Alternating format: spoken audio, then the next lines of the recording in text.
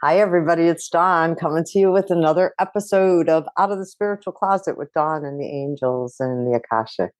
So, I wanted to talk to you today about emotions and how we can better use our emotions.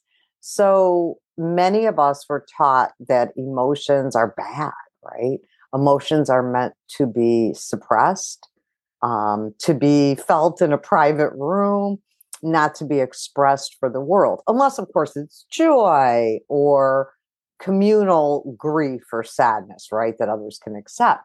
But maybe you're going through a phase of reviewing things and you're feeling some shame or some guilt, or maybe it's sadness, maybe it's anger, maybe there's another emotion, maybe you're feeling lonely. It doesn't really matter what the emotion is. It just matters that you notice it and that in order to heal it, to move from that energy, we have to feel it, right? And so when you feel these emotions or these energies, what I'm going to ask you to do is to stop, to to go ahead and acknowledge, okay, I'm angry, or okay, I'm really kind of lonely, or okay, I'm feeling not valued, or whatever it may be that you're feeling. Go ahead and take a moment to own it, and then take another moment to say, is this the first time I felt this way, or have I felt this way before? A little introspection, and then after that, I would say, okay, when did I feel this way before? All right. And is there a particular situation that I remember feeling this way before? So maybe you're feeling a sense of loneliness, not connecting with others. And it reminds you back of a time when you were a preteen or a teenager and you didn't get invited to the party, or the guy or girl that you wanted to go out with went out with somebody else, right? Those kind of emotions. So by noticing it first, okay, feel the emotion, kind of take a minute to introspect and think about, was this the first time I felt this? Have I felt this before? And then to kind of, well, when I felt this before, what was going on?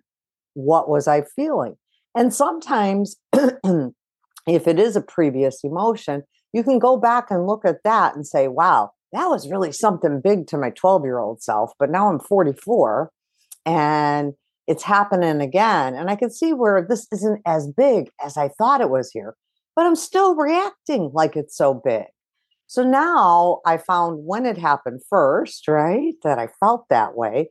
And then I can kind of look at those feelings and see what needs weren't being met at that time. And then now in this present day, I can find that correlation to the needs that aren't being met. And now I'm 44, I wish, but a little bit past that. But, I can compare my 44-year-old self to my 12-year-old self and say, okay, this really isn't that big of a deal now. And now I'm an adult, so I can do A, B, and C to change the needle on this.